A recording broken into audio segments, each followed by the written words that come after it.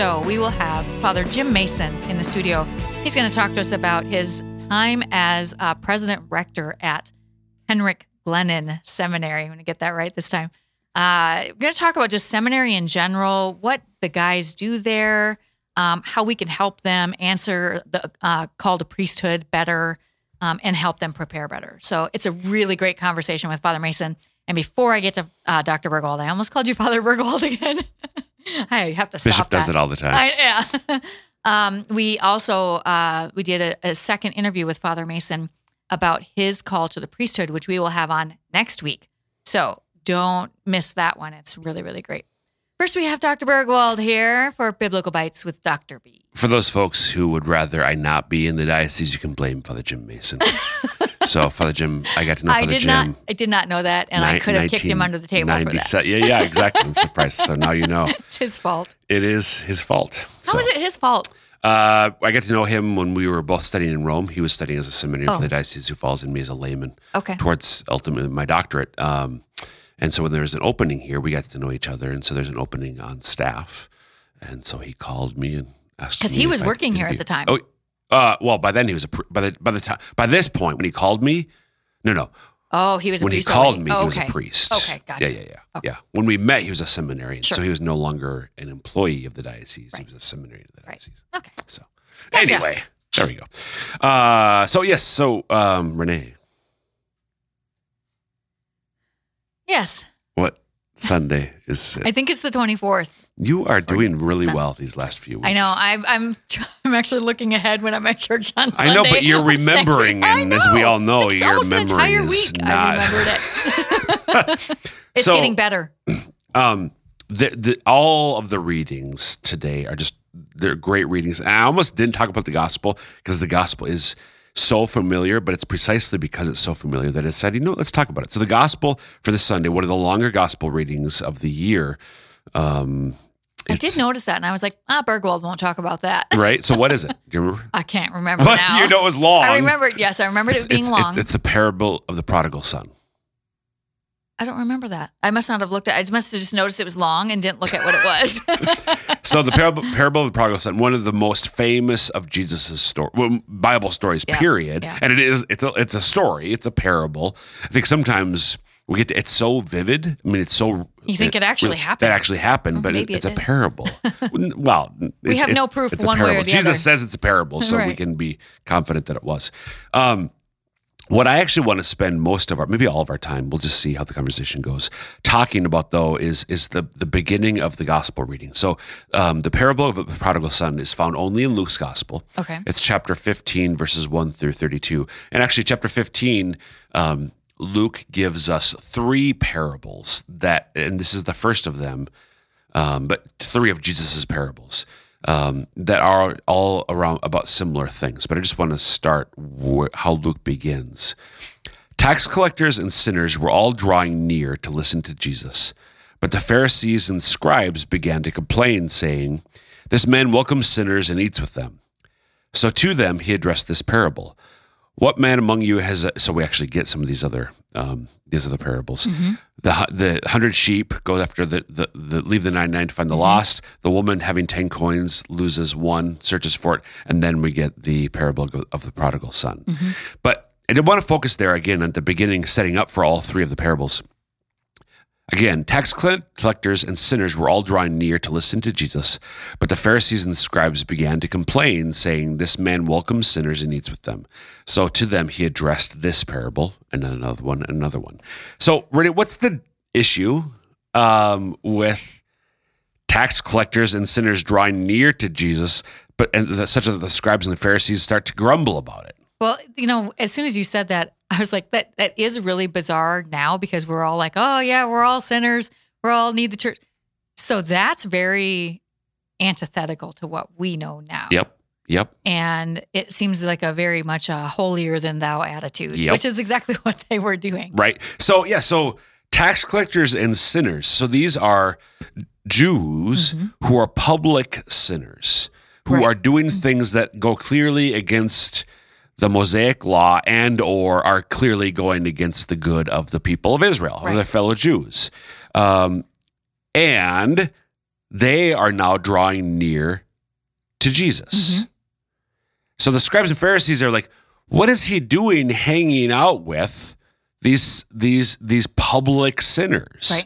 Doesn't he know? Like, good Jews did not publicly interact with sinning Jews. Right. So they're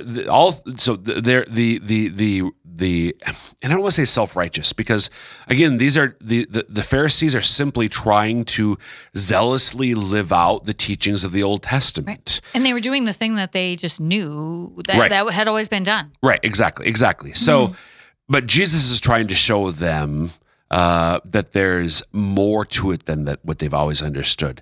So Jesus comes along, and of course, the parable of the prodigal son is all about mercy and forgiveness.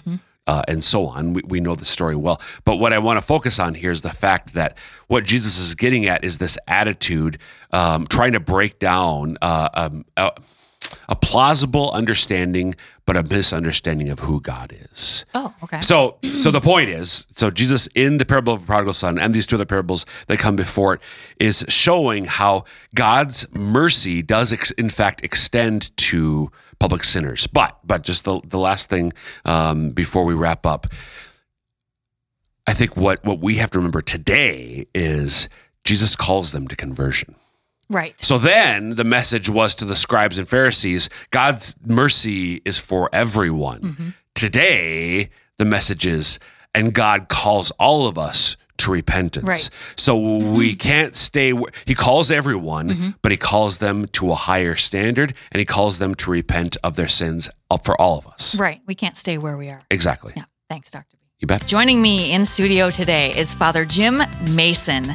He is the vicar for clergy for the Diocese of Sioux Falls, and he's also the pastor at Holy Spirit Parish, which is my home parish, which is not why I'm having him on, but he has recently came back to the diocese after being gone for 10 years. 8 years. 8 years. Oh, I thought it was 10 years. Felt like 10. No, just kidding. For you, felt like 10 for us. Yeah.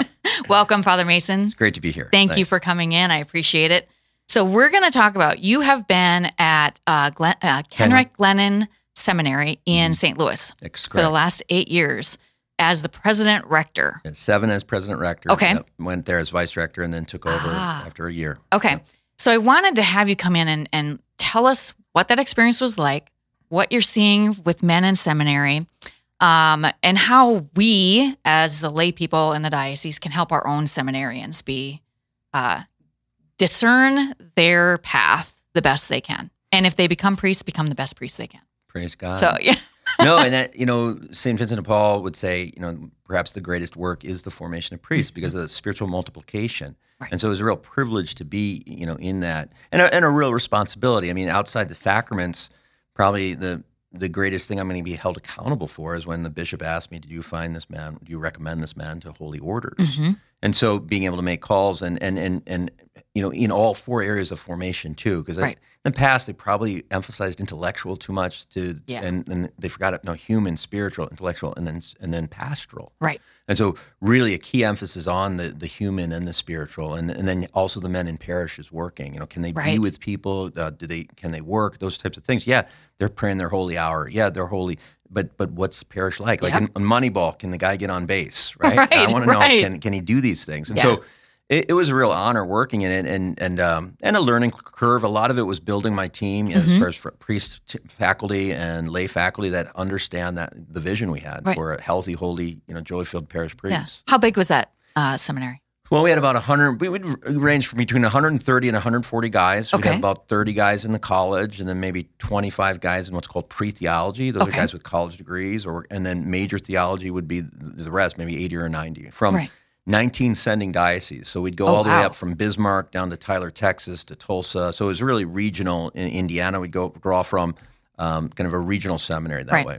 And from what I heard recently, Kenrick Glennon is kind of leading the way in, leading the way in just a different way of working with the guys, especially in the human formation, I think. I think that's correct. And a lot of that we're publishing materials that are being used by other seminaries. And some of that is because I had, Dr. Sue Harvath, she's a phenomenal psychologist that has been our psychologist for 30 years. So And the guys, as a regular part of it, would visit with her, and then Joanne Cushon is our counselor. So then the guys as a regular part. Oh, you're going to meet with that, and that's not something extra. No, that's a normal part.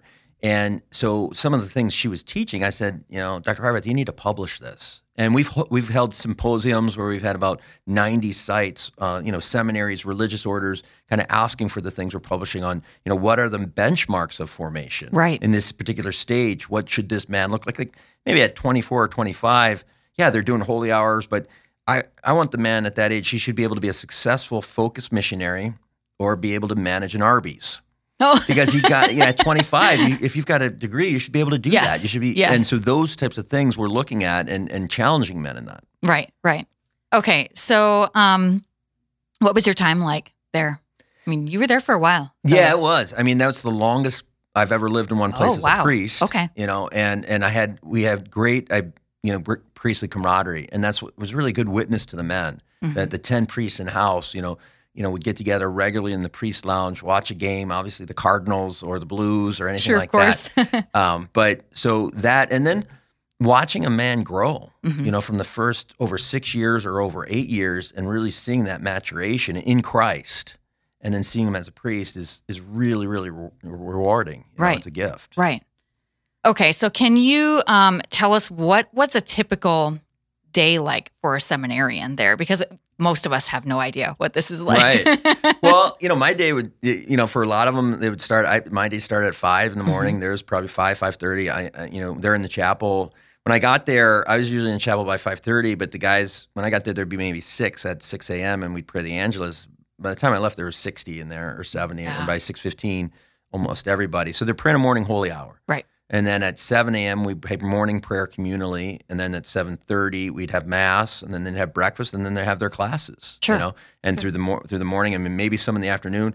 They can have some apostolic work in the afternoon. So different things like that. They are all assigned to parishes. Okay. So, they also work in parishes doing either youth ministry or communion calls. Okay. It's a really important part of it. I didn't know that happened because, of course, I don't live in a place where there's a seminary. But right. So it's a great gift to St. Louis in the sense that all of these maybe 50 parishes every year have a couple seminarians in it. Yeah. And they see that. Yeah, because we only get them in the summer. Right. When they come home. Right. And it's harder in the summer. So they're doing their religious ed programs. They're teaching in that, and they're deaconing. They have the deacons, transitional deacons. Right. Yeah. Okay. So then there's also the years of study, because of course we see on our seminarian poster you have Theology 1, Theology 2. Right. Can you tell us now there's a propedeutic year, which is like a preparation year, right? And that's still, being unfolded. Yes. And at Kenrick, we're still looking at unfolding. Okay, what does that look like? And different models of that. And that's what Bishop DeGroot is very open to saying. Okay, what do the men need at that propedeutic stage? Right. And so I would say we're still kind of exploring that. Yeah. Okay. And so then, what do the rest of the years look like?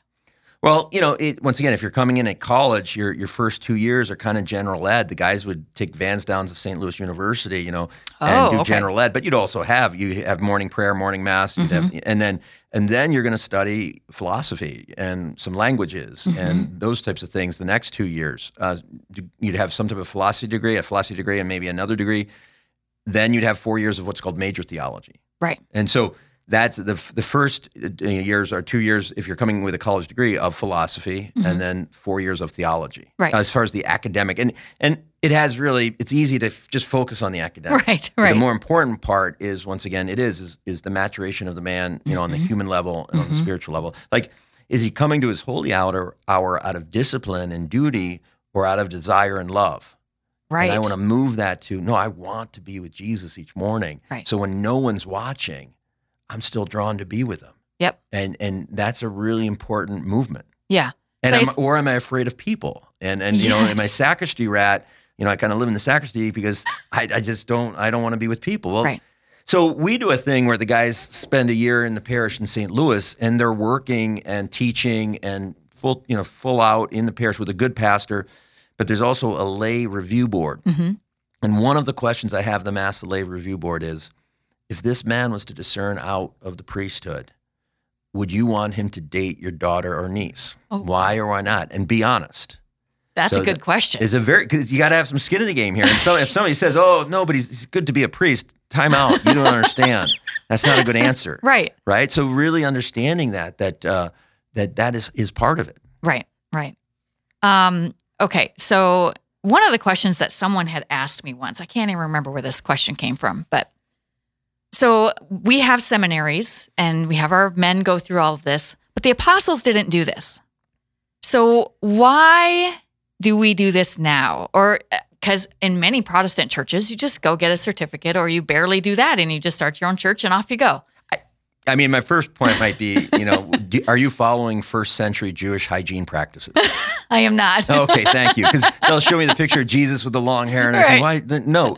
So, because once again, that during the apostolic age, there was particular graces, but also too, an understanding of formation. And what happened was some really unformed, when they weren't having this, and this came with the Council of Trent. Why did they do it? Because there was a need. Sure. Because you had really poor theology. Yeah. And we can't just say, oh, no, the Holy Spirit's going to provide. Well, no, you have to do some work on that. And do you have the capacity? Right. And so, and we have more formation than often a Protestant pastor, because I don't have 30 hours a week to work on a homily. It's very true. So I honestly, I don't with what my life is, but I'm going to give you a good homily, hopefully, and I'm going to prepare for it. But that's because I've been prepared in so many other ways. And we would have a greater understanding on the need of philosophy. How do I think? Right. What is the spirit of the day? Mm-hmm. I mean, that's really important. Yes. And that builds into then theology. Yes. Yeah. Super important today, especially. Mm-hmm. And we're going to talk about that in just a second. In case you just joined us, I'm talking to Father Jim Mason, and we're talking about what life is like in seminary. So this is something I think that's a really important thing to talk about and understand is there are some consistent challenges that are happening for everybody right now, but especially young men going into seminary. Can you talk about those a little bit? Yeah, I mean, you maybe put the date at, possibly 2012 when junior high kids started getting smartphones. Oh, sure. All right. and the level of anxiety. Dr. Harvath, once again, our psychologist, she said, if this was the 1960s, this would be inpatient level treatment, but it's not. Yeah, as far as the scale of anxiety of our young, mm-hmm. and then these internet issues that really we have to be honest about it and deal with it because they're good men, but that's real. Right. And then the maturation, that sometimes I take for granted. Like I was working since I was 14 and had jobs, and that's not the norm, and different jobs with responsibility mm-hmm. and things like that. That's not always the case. So we have to help the men in that. I do a workshop called Scared Straight for Seminarians, and it's 12 scenarios. Scared Straight with Father Mason. Yeah. It's 12 actual scenarios, all of them from St. Lambert's, of basically parishioners in your grill. Oh, wow. Maybe you have to do it's a personnel thing. Maybe it's a baptism thing. Maybe it's a wedding thing. But you have to be able to hold your ground. And the guys have never really been formed in that. Right. And we use a book called Negotiating the Yes from the Harvard Business Project to just go through principles of that. And the guys really love it. But there was one young priest, and I was visiting, and he said, "Oh, Father, I smiled the other day because you had told us that when we're an associate and our pastor would leave, somebody's going to do an end around." And it was just a woman that was going to do some announcements, and they had agreed it'd be before the Mass. Uh-huh. But then she was, she had the young priest, so now she was going to change it. Oh, sure. And I told him when I preparing him, I said, just pull out your cell phone and say, "Oh, I've got the pastor on speed dial. I'll call him right now." And he played her bluff, and then she backed down. And so, just this understanding, that's part of life. Right. It's part of humanity. Right. It's kind of like kids having mom and dad and playing them against each other in those cases. And I'm sure that happens a lot. And books don't talk back in the seminary, but people do. And so just an understanding of being able to smile with it, roll with it. But this is your role as a spiritual father. Right. Right. And you can't, it's got to be difficult for priests and seminarians to not give in to what people want all the time because they want it.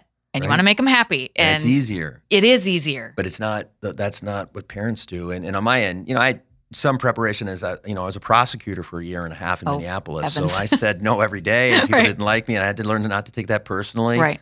But, justice I was seeking, and giving the other their due, what's the proper due. But yeah, that's the thing that the guys would say, that conflict. Many of them, I don't like conflict. Okay. Right. You don't have to like it, but Jesus, that was really part of Jesus' life. And he knew he was the beloved son and whom he was well pleased. So when he's rejected at Nazareth, he walks through the crowd and he's mourning that they're not going to be his first followers, but he's not defined by it. So like I say, like 3 days later, he wasn't calling his buddies. It's like, do you believe those jerks in Nazareth? I can't believe they rejected me. No, he let it go. Right. Because he knows who he is. Right. And that's that morning holy hour. That's that, Gethsemane where you're like, Father, let this cup pass from my lips. But if you bring Christ into it and you're praying in it, and then you also have some brother priests that you can share with and mentors. Yeah. The mentoring is really important. Yeah. And that's why associates aren't pastors immediately, because they need that time. Hopefully. Yeah, I was made pastor. Were you? Yeah, but that's really unusual. I'd had a lot of work. I was work experience, and I'd had a lot of time, and so it worked out. Yeah, and that is true. That is possible for some people, but not on the whole. Right. Usually. So. And I could ask questions every day to Bishop Carlson because I was in Garrettson and I was in here, and so pastoral questions all the time. Right. So you had like good support system there. Are there things parents and families can do to help their sons be better ready to maybe answer a call to the priesthood or even consider it? The first one would be to grow in holiness. Yeah. That's going to always be in our own, and not in an accusatory way, but in a free way of saying, nemo dat quid non habet. You cannot give what you do not possess. Right. And do I know Jesus? And am I sharing Jesus? Particularly, I want to say to the men, to the fathers, are you sharing Jesus and the love of the Father, the love of the Son, the love of the Holy Spirit, the love of the Eucharist, because they'll see that. And then, an openness to the call, because it can be very hard, particularly if you have a smaller family or something like that, but just being open that God's call is for our fulfillment. And I think for some of the young men to visit a seminary, because then it's in your imagination. Right. And then you go there to discern. So we would say, I am not interested in you becoming a priest. Okay. I'm interested in you listening to God. Oh, sure. And you might have a sense at a young age, okay, but what's the fulfillment of that? And we had a young man that discerned out, and it was really good. He was a senior, and he wrote me a nice letter, and I told you about that thing about dating a daughter or niece, and I said, well, here's Grace Rinaldo. She's a sophomore at SLU. She's my niece. Go for it. So we want healthy men, and it was a good discernment on his part. Yeah. Well, and I have noticed that it seems like some of the best husbands are men who went to seminary for a year or two and discerned out. Yeah, there's a level of formation that you just can't get anywhere else. And our Dr. Harvath, I always tease her because she's got whatever, 42-year-old son, and she'll have these guys discern out, and then within 6 months they're engaged or a year, and she's like, okay, he's just got to come in for like three days, and then he'll get the smell on him, and then he'll leave. That's a mom kinda. Yeah, sure. That's hilarious. Is there something for men who do discern out? What is it that they take with them that makes them better? Maybe that's a stupid question, but I think it's a question that I have to ask. What makes them a better husband, or whatever it is that their vocation is after that? It's the relationship with Christ and the growth in the sacraments and the priorities. And hopefully, there's going to be the discipline. Right. But that's just one level. And for us, often that's where a guy might come. He's got the discipline, but it hasn't gone to the heart yet. Right. So if he's allowed that to happen, been crushed in a good way, then you're going to be free. Right. And that's really important. Free to leave, free to stay. So the image I would give is, you're not grasping like this. You're, everything I ever gave to God had claw marks on it, right? I'm holding on to even my sin, just like this. But I'm in cruciform, and I'm free. And so if I've allowed myself, Galatians 2:20, I've been crucified with Christ. It's no longer I who live, but Christ who lives through me. If I every day bring those things to the Lord, as a young man, you do that, then you're maturing, and that what distinguishes you in today's society, because there's just so much immaturity in young men. Yes. It's hard. Yep. It's tough for you young women out there today. I'm glad I'm not dating now, because that would be terrible. I would really hate it. Are there certain? I didn't have this question for you ahead of time, but it just kind of dawned on me. Let me get straight, though. Don't come into the seminary just to be a better husband. Yeah. There has to be some sense of the call. Yes, there. I would agree. Is there a certain type of family background that is especially conducive that you have seen? Is there a pattern in families or who comes through, or no? Well, I mean, it would be great, faithful to parents, all that, but you can never limit God, Right. And so he calls beyond that. So Yep. I don't want to, but certainly the practice of the faith and Yeah. the joy of the faith, Yep. and then that's a normal part is extremely helpful. But once again, we have men from all different backgrounds because the Holy Spirit works as it will. Yep. I know the priest who did our marriage prep. He was in Rapid City when we lived there, but he actually was a Baptist Yeah. before he became a Right. priest. I mean, he converted to Catholicism and very quickly went to seminary. And Right. of course, his family's like, "What's happening?" But Right. That was Bishop Swain. yeah. Oh, that's So right. Understanding that. So so I wouldn't want to label anything or think that people, and God uses everything for his glory. So, sometimes the guys come in and like, oh, I have this past, God won't be able to accept me. And I say, you want, this year we didn't have one applicant who had a concubine from the age of 15 to 30. Because that was St. Augustine. Right. So I can go Right. through a list of the saints. And so just don't limit it. Right. Absolutely. Are there some things that we as people in the diocese can do to help young men, even not young men, because it's not always just young men, but to encourage them to think about the priesthood? Yeah, I mean, I think when you do see qualities in a young man of faithfulness and those types of things of pursuing truth and saying, hey, have you thought about the priesthood? Mhm. Or, boy, and not in a pressure-filled way, Right. like, oh, you have to be a priest. No, that's never it, but an openness to it. Mhm. That's really the key. And so we're not like trying to recruit things so we can, check it off, but Right. just that it's a more natural way. There are those who do not marry for the sake of the kingdom of heaven. If you can do this, you should. That's an opening. That means that every person should be able to discern that call. Right. Yeah, that's very good. Okay. We're pretty much out of time, of Okay. course, already. Yeah. I told you had a list I here know, that would we- probably be 2 days. Well, I'm sure there's much more that could be said about all of these, but I'm really glad you're back in the diocese. It's good to be back. Especially at my parish. We've Yep. enjoyed having you there so far, and I look forward to more great homilies. So, before we go, Father Mason is going to come back for another episode for next week. So we're going to record that. And we're going to talk about his vocation story. So if you don't know it, make sure you join us next week to hear that. Great. So, all right. Thank you. Thanks for being here, Father. You bet. My pleasure. All right. If you haven't found us already on social media, you can find us at Instagram, Facebook, Twitter, and YouTube. And of course, now on Rumble, all of our videos are there as well. Thanks for joining us. Hope you'll join us again next week for more Catholic Views.